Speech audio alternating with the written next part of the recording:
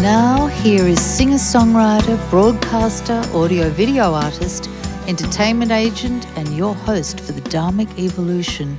It's the master storyteller himself, James Kevin O'Connor. Great to be back once again on the Dharmic Evolution. We've got a real treat today. If ever you wanted to know anything about the music business, and I'm talking about everything and anything, you're going to find out today. Okay, we have this gentleman today who is celebrating his company's 30th anniversary this year as an entertainment agent. I should say entertainment super agent. He's licensed with the New Jersey Attorney General. He has a Juris Doctor degree in law, so he's really a doctor with an emphasis on entertainment law, intellectual property, contracts, negotiation, and mediation. He's an author of Artist Development. It's a distinctive guide to the music industry's lost art. He's a post-grad training at Harvard Law School, Cornell University, and Harvard University. His clients have earned 38 gold and platinum records and 3 Grammy Awards. He's earned numerous Best in the Biz awards from NARIP as Best Consultant Strategist in the Business. He's a voting member of NARAS, which is the Grammy Awards, for over 25 years. And get this, Better Business has given him an A+ rating for over 21 consecutive years. Now, this man's in the music business.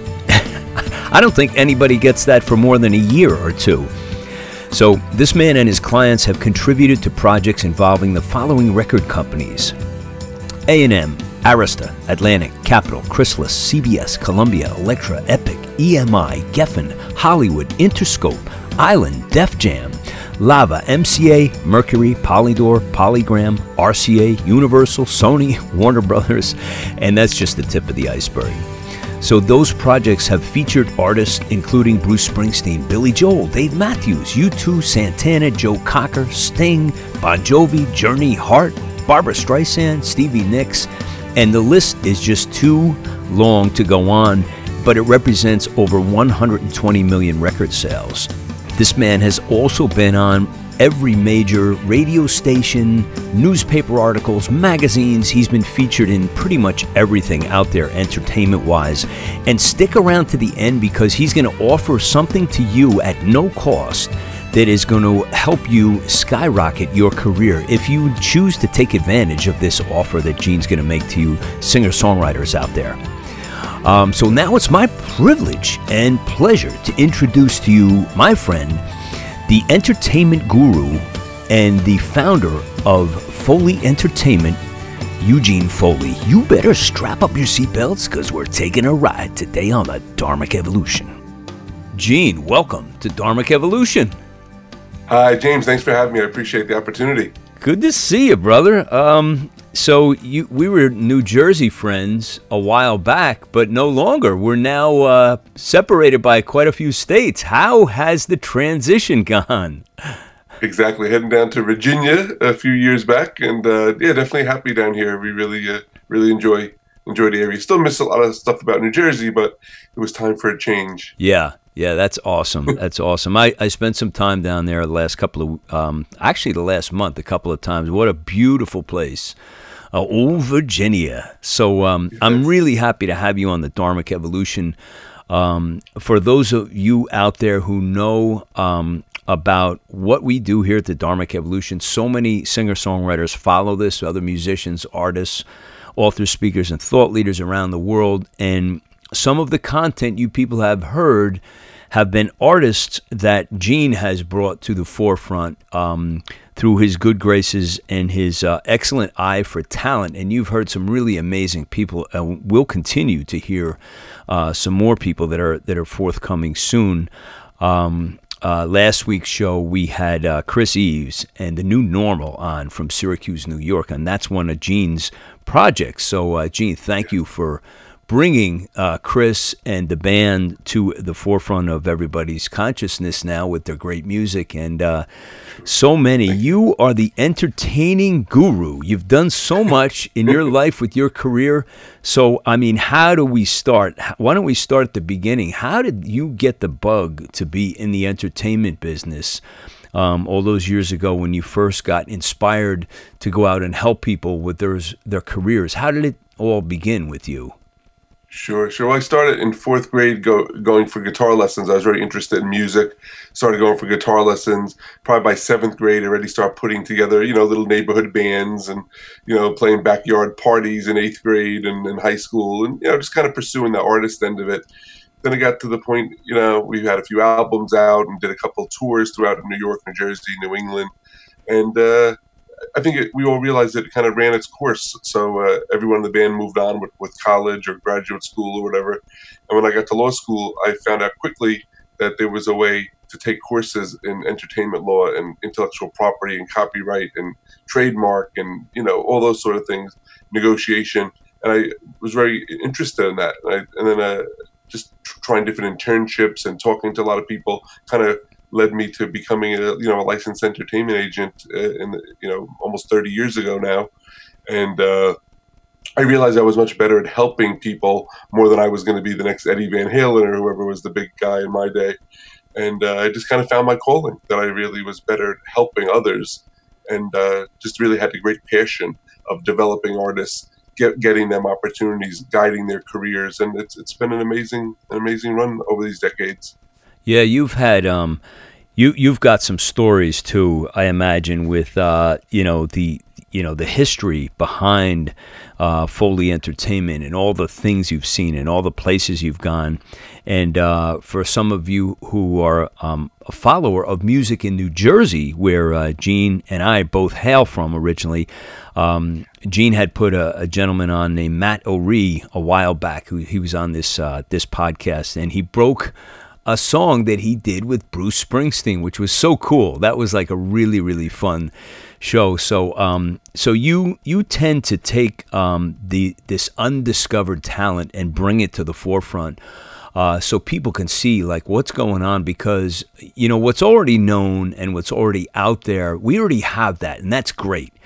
But there's a lot of artists out there, such as Matt and many, many others, who are this incredible talent. As a matter of fact, Matt won, I think it was the Guitar Center Yes. Guitar Player of the Year, or they had like a contest. Yeah, for blues. Yeah, like the best blues guitar player in America. And Yeah. Matt won that. Matt's also played as a touring guitarist on Bon Jovi for quite a number of times and gone around the world. So it's amazing. Anytime you're from New Jersey, if you get involved in a project that has ties to Bon Jovi and Bruce Springsteen, I mean, that's, they're on the Mount Rushmore of New Jersey with Frank Sinatra. So it's amazing.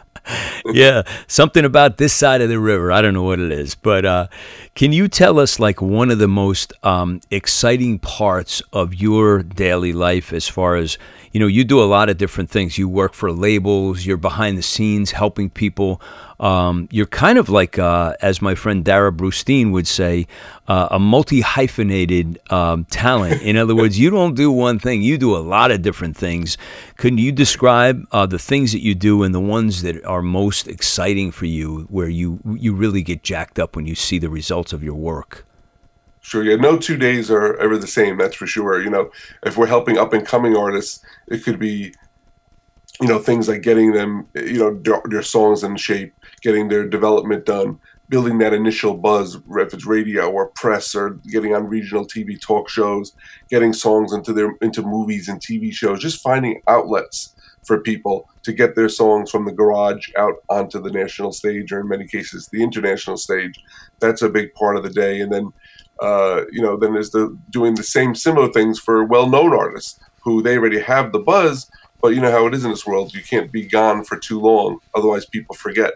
That's why you still see companies like Walmart, McDonald's, and stuff still advertising every single day, because as big as they are, you don't want to be forgotten. You want to be on the consciousness of consumers. So regardless if you're in your garage or you're a Grammy-winning artist, we're out there helping you stay in front or get in front if it's a newer person. the public and get out there and get favorable press and get, if they're on tour, make sure that there's a buzz being built so people come to the shows. Then we also represent a lot of producers and engineers and mixers and session musicians where we're getting them work with major labels and top indies, making sure they're getting opportunities to use their skills to make records or play on records, do tours. So it's never a dull moment, that's for sure. It's always finding opportunities for the people we're working with so they can get out there and use their talents to advance their career. Gene, do you find that the most successful people that you work with are that way because of their work ethic in addition to their talent? Yeah, there's no question. When you look at the gold records, I'm looking around here and Grammy Awards on the walls here, every one of those people are workaholics, just like I am. They're not just talent who wait for the phone to ring. They work. And even the well-known people, they work as hard now as when I knew them when they were 20 years old because they don't want to lose it. They got to a certain point. They don't want to go backwards in their career. So they're still hungry and still driven. And that's why they are where they are. Yeah. It's something I've stressed on this show so many times that, just having the talent. And I always go to, there was a quote that Pitbull, he was on like one of the major TV stations, and he was really, really hot about 3 or 4 years ago. He probably still is. But he says about, just as a testament to what I just brought up, he said, music business, 95% business, 5% talent. So, people may say, well, isn't that an overly extreme, ratio of percentage? But, the point he was making was well taken. It was like, look, a lot of people do have talent, but if you're just going to sit there and like you said, and wait for the phone to ring, there's 1,000 other people who are talented too, who are aggressively pursuing their career and doing all the things that they need to do, which is show up on time, just show up, get there, do the right thing, have the work ethic, and hopefully if you don't have it instilled in you, take some seminars, work on your weaknesses. I'm a big believer in, you don't work just on your strengths, you work on your weaknesses too, and don't make them weaknesses, Yeah. That's why I spend a lot of my day with people doing consulting where they're exactly how you described. They know they have talent. They're willing to, invest in themselves and work hard. But before they take those steps, they want to sit down and talk to a professional and say, hey, before I do this, what should I do? So when I go out on my course, my road, it's every dime I'm spending, every ounce of hard work, it's efficient, it's smart, it's productive. And other people don't do that. They don't read books. They don't talk to professionals. They just kind of hack their way through stuff. Then they look back and say, wow, the last 2 years, I didn't really get very far.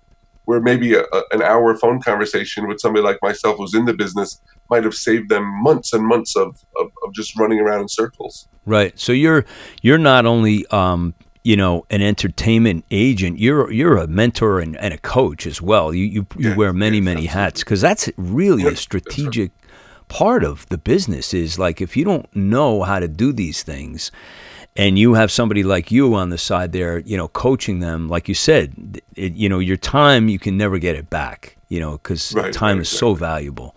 And I'm on the phone all day long making calls, if it's pitch calls or follow-up calls with labels and radio people and journalists and music publishers and festival directors.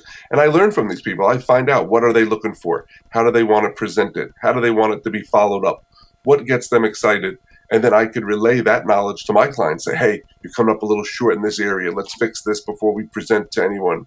And I think that's just very, very important, because you could be the most talented person in the world. If you don't know how to play the chess match that this music business has become, right? Probably not going to get out of the garage, sadly. Yeah. Hey, let's talk a little bit about, I want to talk about streaming versus satellite radio versus the old model, which doesn't exist anymore, of, it was records and vinyl, and that was it. And there was a very specific way to get an artist, groom them through A&R procedures, and then get to the marketplace, hopefully after much investment. But now it's such a different game. It's such a different model, the music business. Can you speak to a little bit about streaming? And I always say, streaming as a consumer, I love it. As an artist, I hate it, because how the table is kind of like tilted in the, it's almost like Vegas, where the dealer has the 70%, upper hand. But how does it affect you and the way you nurture and help artists today, and what do you counsel them to do with all of this streaming going on, Gene? Sure, sure. Very good question. And back in the day when it was albums and cassettes and CDs, sales were very robust. People did very well. Then there was kind of that, around 2000 up until maybe the mid 2000s, where there was a lot of people just, swapping music online illegally. Sales of records and physical product went down dramatically. People were still trying to pioneer of how to sell songs digitally. Then before you know it, iTunes and stuff really came along, and they kind of mastered what they were doing. And people start to accept that they're not going to go steal a song from some website. They're going to go and support the artist and buy it and pay their dollar, and then eventually $1.29 and make the purchase. And it was going along well. Sales were up. Things were going pretty well. It was heading in the right direction trending wise. Then streaming started to get very, very popular over the last 2 years or so. And now I see clients and artists and other managers and things I talk to, they're concerned because now their artists are making less money once again from their music. Right. Where a fan hears a song on a radio station or they read about it in a blog, instead of going to buy it for $1 or $1.29, they're just going to Spotify or somewhere and just streaming it every time they want to hear the song. So in one hand, it's nice to have the exposure. It's nice to see those numbers rise, but it'd be nice to see some money in the artist's pocket as well. By someone saying, hey, I love your song. I've streamed it 500 times. Maybe I should support you for $1 and buy the song. So that's my biggest concern is is it going to start taking more income away from artists? Because how long can you stay in the game if you're not making money from your art? A lot of venues don't want to pay, and a lot of consumers don't want to buy a record. I mean, how do you do it then? It might be okay for someone who's already famous because they don't care if a song is just streamed instead of bought because they're still going to make millions touring. But, for that 1%, what about the other 99% of people that really need an income stream from the sale of physical or digital music? It's a concern for sure. So out of all the things that we have out there as artists create, it's always the song, it's the music first. So how does an artist today create a career that is both sustainable, has longevity, and shows them some kind of future? You must be a touring artist, correct? I think to make a really good living, and let's define that as say over $50,000 a year, forget about millions and all this, just to make an honorable living, to pay your bills and stay, in the music business, if that's where your passion is, touring seems to be the way. Occasionally you hear a story that somebody gets fortunate and they have a single and it blows up and, things happen for them quickly, but that's almost like the lottery ticket. Yeah, there's a winner every week, but what about the 5 million people who played it and didn't win, Right. I think touring is crucial. And I think you have to look at your career as an artist these days, almost like if you look at a pizza and you have like the 8 slices, and each slice has to be an income stream. So it might be touring, and it might be the biggest slice. Then you have, if it's, song licensing, music publishing, sales of physical CDs and merchandise, sales of digital, like each slice, if you're doing a decent amount of business in each one, yeah, if you put it all together, you could make a living. You have to have that balance. You have to have income coming in from a lot of sources if this is really going to be your full-time job. Right. With you, with all the people that you've helped, can you describe like a pivotal moment where you had some artist that you were working with and something happened that it was kind of like, wow, I can't believe this went the way it went, and it just did something, magnificent for their career? Was there a certain story that you have about somebody, and you don't have to give a name, but just the event of based on using your expertise and your knowledge and skills as an entertainment agent, where you help somebody out and it just catapulted their career? Yes, there's definitely a few people that we were fortunate enough to get them opportunities to be the opening act on a really, really big hot tour, and they went from playing to 30 people a night to 3,000 people a night.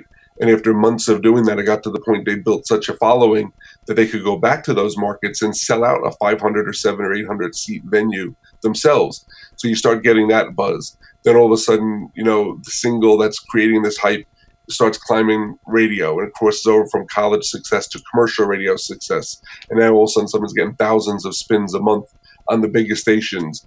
and all of a sudden the iTunes numbers are going to 15,000 songs a month, and promoters are calling you, and festivals are calling you and saying, hey, heard great things, let's do business. And it's interesting how the tables are turned. It's usually the artist and their team pounding the phones to get a breadcrumb.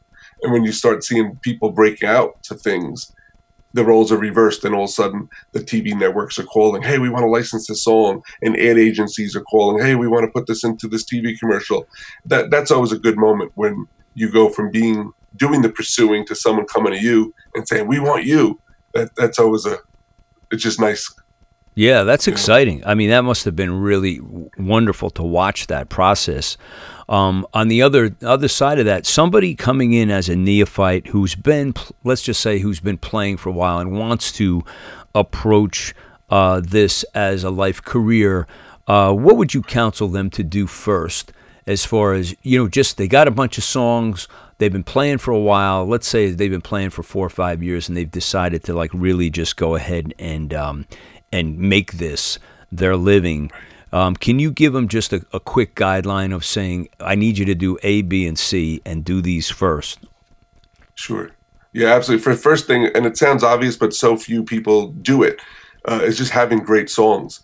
We hear from, depending on the month, it could be 500 to 1,000 or more up and coming artists every month who just want to reach out, maybe get a little advice, a little encouragement, see if there's a dialogue to be started. And probably, I don't know, more than 50% of the people, they're just not ready yet to be marketed. They're ready for us to help them with advice and development, maybe, but are they ready for radio? Are they ready to be sent to labels or publishers, or to get a song in a movie? A lot of them are not. And people are rushing, and you can't do that. You have to be able to be honest and say, all right, if my songs are in X genre, I'm going to listen to the most famous people in that style of music, because they're my competitors at the end of the day. Can I compete with them? So if you're a pop artist, a rock artist, jazz, whatever, listen to the best, both the songwriting, the recording quality. Can you really compare yourself to that? And if they're a 10 and you're a 2, then don't worry about the marketing part. Just work on your craft, get the best songs you can, get the best recording that you could afford to do. And then once that is done, then worry about just the initial buzz building, get the social media platforms and the website and all those different, online things in order. So when you start building a buzz, consumers can quickly find you. Yeah.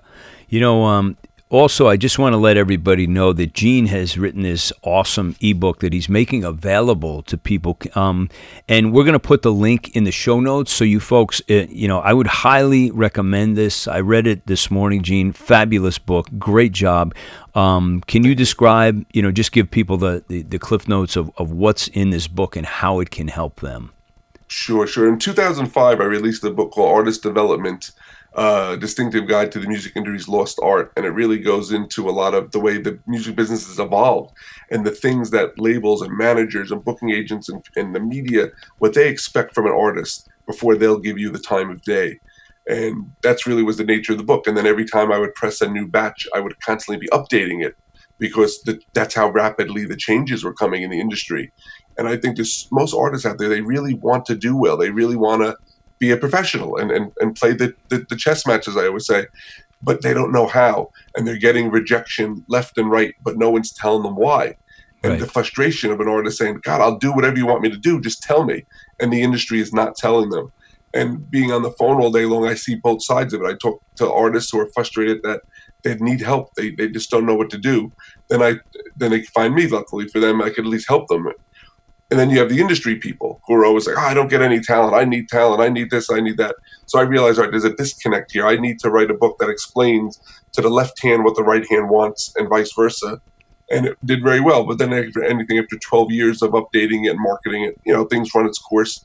But there were certain chapters that were just so timeless that would really help anyone today or 10 years from today. Those chapters I put into this free ebook, and anyone who reaches out through email, it's a PDF. It's about 13, 14 pages, not too long, but very helpful. I'd be glad to send it for free. And if it just gives them a little advice and helps someone have a better day, I'm happy to do it. Yeah, and what I liked about it is everything you have in there, Gene, is actionable. It's not one of these books that is just like, this is my philosophy and good luck with it, and I hope it's like you give specific guidelines, like do this and this is how you can manifest a career. Hey, I also wanted to talk about major label versus indie. Now I'm assuming that the major labels, and there's very few left around comparatively to like 15 years ago. But the ones who are around, they seem to have figured out a way to take the present state of things and work with it. And can you speak to that as far as an artist who has matured along in their career a bit, and they're on the precipice of saying, I have an offer here from a major label, but I'm an indie artist, and I'm just really, really happy being an indie artist.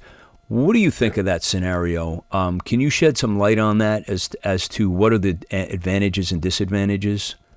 Sure. And there's pros and cons to being with a major or an indie.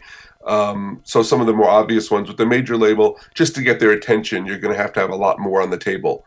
Right. I know 20 years ago, if I called a connection at a major label and say you were my connection, I said, James, I have this artist, they're really talented. I know this is the type of music you embrace.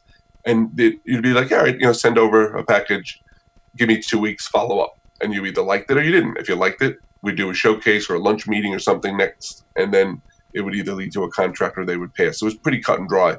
Now when I make those pitches, is a whole litany of questions. Well, how much press have they had, and how much radio, and how many sales, and what's their social media numbers, and all these questions, and they're kind of thinking about it. Then they'll either say, all right, send me some links, wait a week, follow up. Or if they don't think there's enough buzz, the major would just be like, hey, good luck, keep building it, try me back maybe in 6 months. So they didn't want to hear the music sometimes if they don't feel that there's already a big foundation. Where an indie label, they're more of the way labels used to be in most cases, where they understand you're not going to be on the cover of People magazine, from your mom's basement. Like, they get it. They understand. They just want someone who's talented, working hard, has a little bit of a foundation, a little bit of a buzz, where they could come in and they say, we like this. We put a few dollars into this and some hard work. We might be able to take this somewhere. So the bar is a little lower as far as what they expect out of the artist, as far as what you've accomplished. They still want the talent, but they're not expecting you to be, number one in the country or something. Yeah. So I think that's the thing. With the majors, they're going to have more say because they're going to feel, hey, we're experts. This is $1 billion company. We know what we're doing. So you're going to have less artistic control in most cases. Maybe not so favorable terms as far as percentages, because you always hear the stories of a lot of major label deals are not too artist friendly. Some are, most aren't probably. Indies, you're probably going to get paid better, probably have less cooks in the kitchen, more artistic freedom. And you have a problem with your career with an indie, you're probably going to be able to call the owner of the company. Yeah. Major labels, you might not have that access if you just need someone in power to talk to. And so, pros and cons to everything. Some people are just more happy with an indie label. They want something where there's not as much pressure. There's not as enough of, well, if you don't meet this quota of sales in 6 months, you're gone. Like, some people, that just sucks the art right out of them if everything's dollars and cents and bean counting, Yeah. So I think a lot of it is just finding the right deal and finding an A&R person that you really know believes in you. They're going to work hard. They're going to push all their colleagues in the other departments of a record company every day. The radio people, the press people, the sales people. That A&R person is your lifeline to the company at any size company. So you got to make sure you really connect with that person, and the person really, really believes in you and is going to be your advocate inside the label. Yeah, it's a lot of pressure to be in that realm where, I remember there was a story about Boz Scaggs a long time ago that he just quit the business because he said, what do you mean?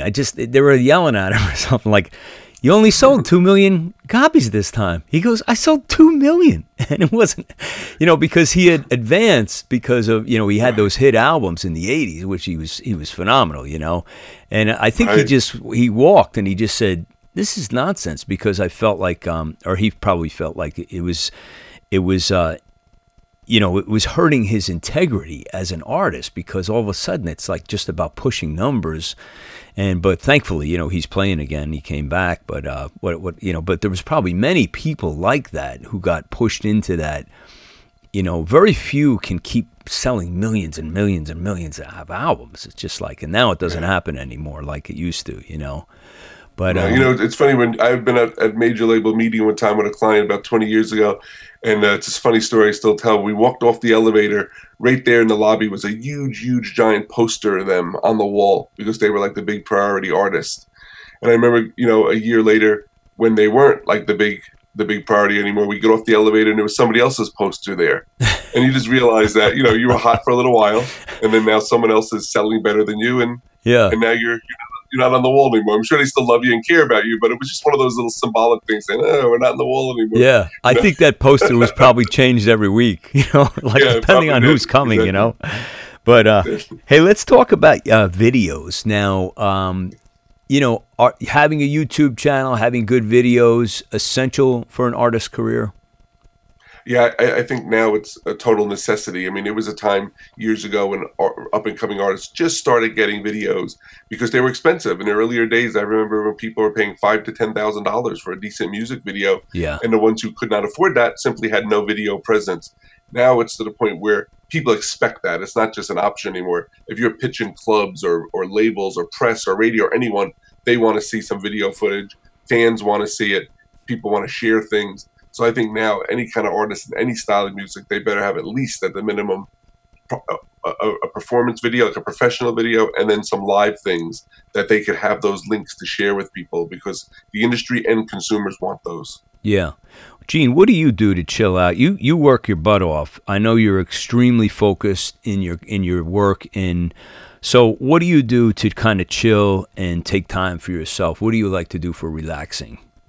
My relaxing is, I'm a basketball coach at the high school level for 22 years now. So that's my thing. Like when I'm not in the chair here many hours a day, I love getting into the gym and teaching. So it's really what I do all day here is helping people teach how to maximize their career, how to be efficient. Well, then I just run down the street and I go teach kids how to play basketball. So it's always the element of my day is teaching people. I really enjoy motivating, teaching, inspiring.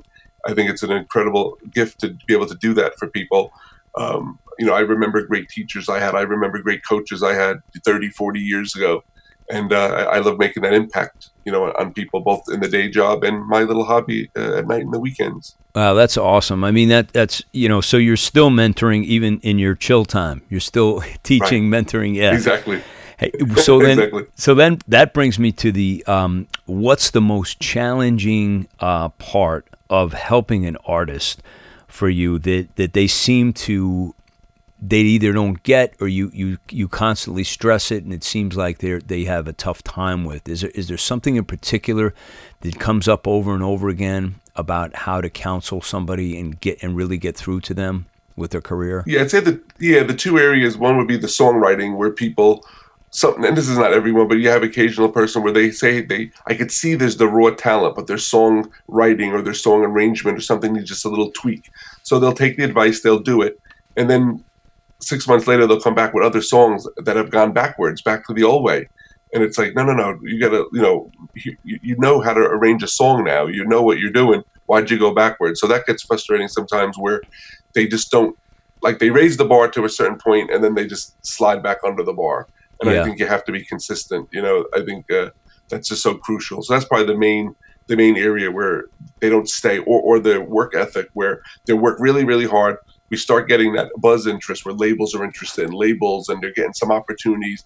And then they start getting off the gas pedal a little bit. And it's like, no. It's nice that you're having success, but you have to work harder now to keep that going. Yeah. And so sometimes some people, they get motivated by the success and they do work harder and they're hungrier. Other people get a little taste of success and they're like, I could take it easy now. We got all these shows lined up and we're getting press and the new album's blown up on radio. And they think it's time to take a deep breath when it's not. It's time to keep pounding. Yeah. I think you can, as a writer, I don't think you can ever have enough songs. I mean, you just have to keep writing, and just keep writing, because each time you do it, you grow more. And, right. What I've tried to counsel people to is the art of rewriting is just as as important, if not more important, than writing a song. Because, when I first started, I was like every other, hey, I wrote a song and it's done. No, it's not done. It's terrible. So I always say you have to write like a lot of garbage to get to something good. So you have to it's a numbers game. The more at bats you have, the better your craft will be, and songwriting. And what's great about songwriting is there will always be a place for you in the music business if you could write great songs. A lot of times in artist careers, sometimes age comes into a factor, or maybe someone gets to a certain point in life, they're tired of driving around in a van making crappy money, and it's just too much. But as a songwriter, you could be 80 years old, and it doesn't matter if you're still writing hit songs. There's going to be people who will cut your songs who are touring current artists. There's TV and film opportunities, ad agency. I mean, there's so many needs for a song that if you could write one, you could be in this business up until you choose to retire. Yeah. Where an artist's career, most cases, that's going to have a shelf life at some point, either because fans just lose interest or the person just had enough. I mean, not everyone wants to be 60 and still driving around in a van. Right. Making $500 a week playing dive bars. I mean, some people don't want to do that at 30. Yeah. But if you write songs, you could sit at home and have somebody who has the connections, lawyer, agent, song plugger, publisher, who's ever on your team, pounding the pavement for you. You just keep writing and demoing, and you still make a really, really nice living. Yeah. Tell us about your take on the TV marathons that have happened here with The Voice, American Idol. It's like, the game really changed when American Idol came out. What was it? It's got to be like 5 years ago. Maybe it's even more than that. But it kind of put a different spin on the business. So how has that impacted, either positive or negative, the music business in general? Because there's now certainly more awareness. I mean, I hear about people from all ages watching these. Even the elderly are sitting there. They love, these shows, Yes. So how has that had a trickle-down effect? And the reason I ask this, I remember there was a saying in the 80s of the best thing for a label is to have a hit song. The second best thing for the business is for another label to have a hit song, because, like the Michael Jackson thing was a perfect example. It drove more and more sales just in general because of the success he was having with Thriller. So how these TV shows, how have they impacted the music industry, like in general? Yeah, well, I tell you, like, American Idol's been on over 10 years now, and some of the newer ones, I think it's fantastic what they do, because there's a lot of things pulling on consumers for their time and their entertainment dollar. You have movies and TV and internet and Netflix and Hulu and you name it. There's just so many things that someone could spend their time and their money on when they want entertainment. And for a while, their music was the go-to thing. Then we saw in the early 2000s that music was starting to slide, and other things were getting very popular and taking away some of that market share. Then those shows came along and they got music to be popular again. They got consumers at work the next morning talking about, oh, Kelly Clarkson did this, and Carrie Underwood, and oh, this guy and that guy, and Daughtry. And it got America excited again about music, which, like you said, it trickled down to helping everybody. It was back to being the water cooler subject in offices across America. And the next day in school, people talking work. I think it was great. And it really did give a shot in the arm to the music business when it really needed it. Yeah, I agree. I mean, I remember, I think Kelly Clarkson, I think she was the very first winner, I think, if I remember right. She was, yeah.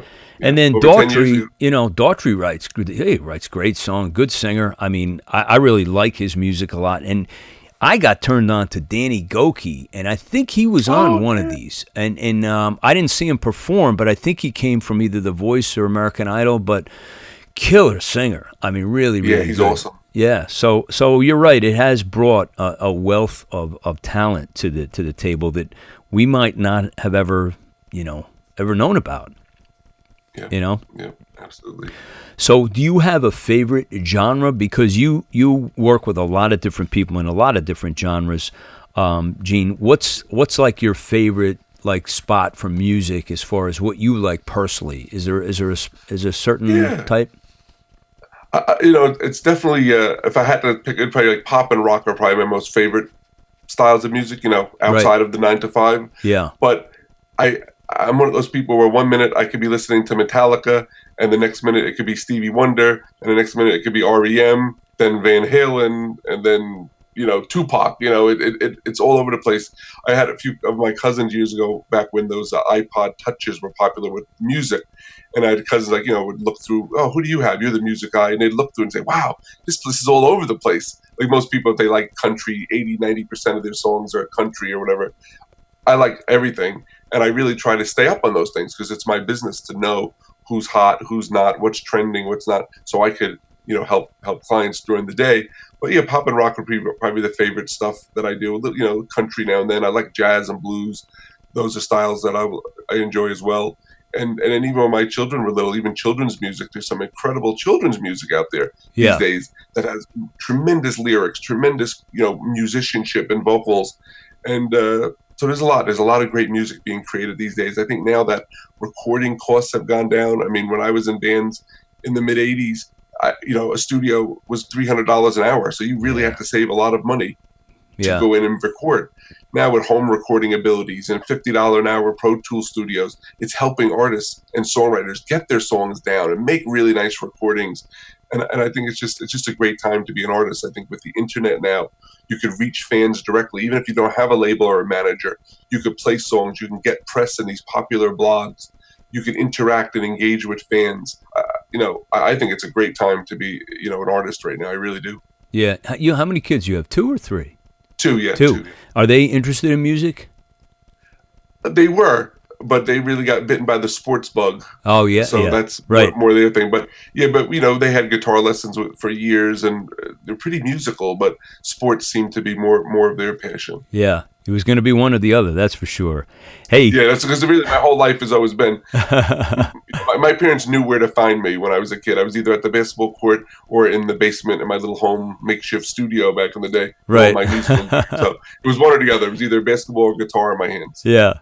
Can you give us like the funniest story or thing that ever happened to you, like in this business, like as far as somebody putting on the wrong clothes and anything like that? Anything that happened that was wacky? Yeah. Years ago, we read there was a couple of major labels that were very interested in one of our artists, so they arranged a showcase. So it was in New York, and we go and do the showcase, and I'm standing there with all the A&R guys, gabbing before the show, and then the performance begins. And during this one part where there's a lengthy guitar solo, the singer left the stage and just let the musicians kind of get the forefront for a little while. And he was so into like the groove of them just jamming, and they were just so much in the groove. The solo ended. He should have came back on the stage to start singing the next verse, and he just forgot. And the labels are after a while like this, and they're looking like crazy. Where is he? And they just keep playing on, and there's no singer, and the musician and the A&R guys looking at each other like, this is weird. Like, all right, how long of a solo are you doing here? This is not 1982 or something. Yeah. And then he goes, man, that's a great band, he says to me. I said, that's your band. Get back out there. And because he was just so into it, he just kind of got caught up in the moment. And he ran back on stage and just picked it right up. And anyone who probably didn't know any better just thought it was just maybe a little too long of a solo. And yeah, right. That was it. But in reality, he was just so blown away by his own band, he forgot like he needed to get back out there and finish the song. So yeah, that was a funny story. Rock and roll, baby. Hey, I just want to let everybody know that Gene has been kind enough to offer a song evaluation to anybody who is tuned into this program. And can you just share a little bit about that, the rules on that, Gene? Sure, absolutely. If anyone would like to get a little free advice and a little feedback, I offer that. I'm sure you'll put up on the screen my email address. Yes. Send me a link to SoundCloud or Reverb Nation or any kind of link to your song, Spotify, anywhere. I'll take a listen. And then I'll write back with a little bit of a kind of a report card style document with scores from 1 to 5, 5 being the highest, of the different categories: music, lyrics, melodies, production, just some things to help people out. No strings attached. I don't build a mailing list. You'll never hear from me again unless you want to stay in touch. Just to help out, just to maybe give someone if you're doing it right, at least that's giving you acknowledgement you're on the right track. If I see a little area you could use a little help, my pleasure to try to point you in the right direction. That's great. It's extremely generous of you, Gene. Thank you for that. So between the free evaluation and the ebook, just email me, and I'm always glad to hear from people and just help out. I really do enjoy that aspect, and I've been doing that a long, long time. just giving people advice, no strings attached. I wish someone had done that for me 35 years ago. Maybe it would have been, I'd be on the other side of the desk, but right. Now I try to give back. Yeah, that's awesome. Thank you for that on behalf of everybody listening. And that all that will be in the show notes, so you won't have to worry about where the links are. We'll put it in there for you. Perfect. Just in starting to wrap up, can you just give some pearls of wisdom on the industry as it is and what people should be looking forward to as far as their careers, the bright spots that are out there that may be overlooked. And we talked about a lot of the challenges and the difficulties, but there's also, between social media and all the tools that are out there, there's a lot of opportunity too. So maybe you could just counsel people as we get ready to wrap up, some of the bright spots, one of the things that they should be looking to do with their career that is in a positive fashion, and what do you feel is really exciting about being a musician, a creator, a songwriter in this day and age? I think, that with the internet, it really gives everyone a voice. Now, when I was in a band, there was no one from Italy going to find a band in New Jersey. It just wasn't going to happen. Nowadays, someone could be a home-based artist, maybe not even performing that much, but they have a great song, great videos, a nice online presence. People read about them on a blog, 8,000 miles away, and they can go right to iTunes and buy the song. I mean, it's just an incredible opportunity now. There's no label involved. There's no manager. It's just someone read an article, heard a song, loved the video, and now they went and made a purchase. They're now a fan on social media. They're engaging. I think it's just incredible that you could truly be a global artist without the support of anyone. And I think opportunities like trying to find opening slots, like when big artists come through your town at the big clubs, the theaters, try to get opening act slots, because instead of playing a dive bar for 30 people, if you could play for 2,000 people at a theater, same amount of work, same amount of effort, but you're reaching such a large audience, and at the end of that night, out of 2,000 people, even if 100 of them or 200 of them are moved enough by your performance to follow you on social media, maybe 30 or 40 people buy a CD after the show, and you walk out of there with $400 to put back into your career. Use that as leverage to get press and radio because they see you're playing with a big act. It's a buzzworthy story. There's just so much you could do now, with TV film placements. College radio is still a great venue, a great vehicle, I should say, to get exposure, because college radio is not just the college kids, the local high school people in their 20s and 30s who are just tired of hearing the same 20 songs on commercial radio. They're tuning into their college station in their region to hear new music. They want to hear the new artist. So there's a lot of things you could do now that really will connect you to potential fans. And then when you get them, you got to keep them engaged. Keep, posting things, writing with people, putting up photos, putting in links to your new articles. A lot of people who do it, some kind of don't, but the ones who do, they're gonna see some results after a while if they're really good. Awesome, really, really great wisdom.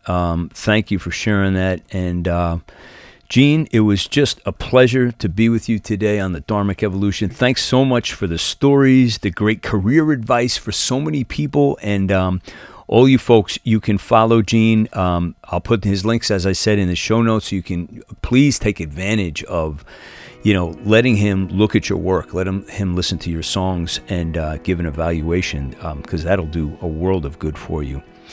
So, my friend, thank you so much for being a part of the Dharmic Evolution. It was great to have you on the show today, Gene. Oh, thank you for having me. I've been a fan of the show for a long time, and I appreciate the different artists that you've helped me with.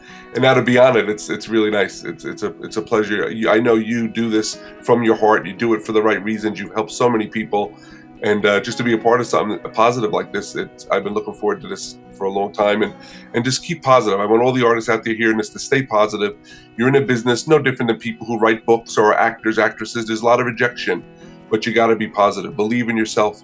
Keep working hard. Don't let a couple no's get you down, because the one yes, that's the right yes, could dramatically change your life in one day. So just stay positive, keep working hard, and I wish everyone lots of success, and thank you for having me today. Now, if that didn't inspire you, I don't know what will. Eugene Foley, super agent. Great to have him on the show today. Don't forget, pick up his book. He's got a book on Amazon, Artist Development. and it will teach you more things than we covered here today. And we will put the link in the show notes for you guys so you can check that out. And you can also download the free ebook, which is the excerpts from that book. And that link will also be in the show notes, so download that one. And how about the free consultation by Gene? Are you going to follow through? This is for people who need to follow through. So are you going to do that? I hope you are. And you can reach Gene at eugenefoleymusic@aol.com. And it's just like it sounds. It's EUGENEFOLEY music@aol.com. That will also be in the show notes. So pick it up and follow through on your music career and take advantage of what Gene can do for you. If you have not taken advantage quite yet of the Dharmic Evolution Facebook community page, head over there, post your content, let the world see what you are doing artistically. You got a new song, a new video, you got a new photo shoot, you're playing a gig somewhere you want people to know about, or you just want to support another artist, get on there and show the love, baby. That's what we put it up there for. I think that's a wrap. I had a great time learning a lot about what Gene does. Such a great man. I hope you take advantage of what he offered and follow through. That's a wrap. I'm your host for the Dharmic Evolution, James Kevin O'Connor, singer-songwriter, audio-video artist, master storyteller, and international talent agent. So until the next time when we meet again, I'll either see you on the socials or I'll see you from the stage.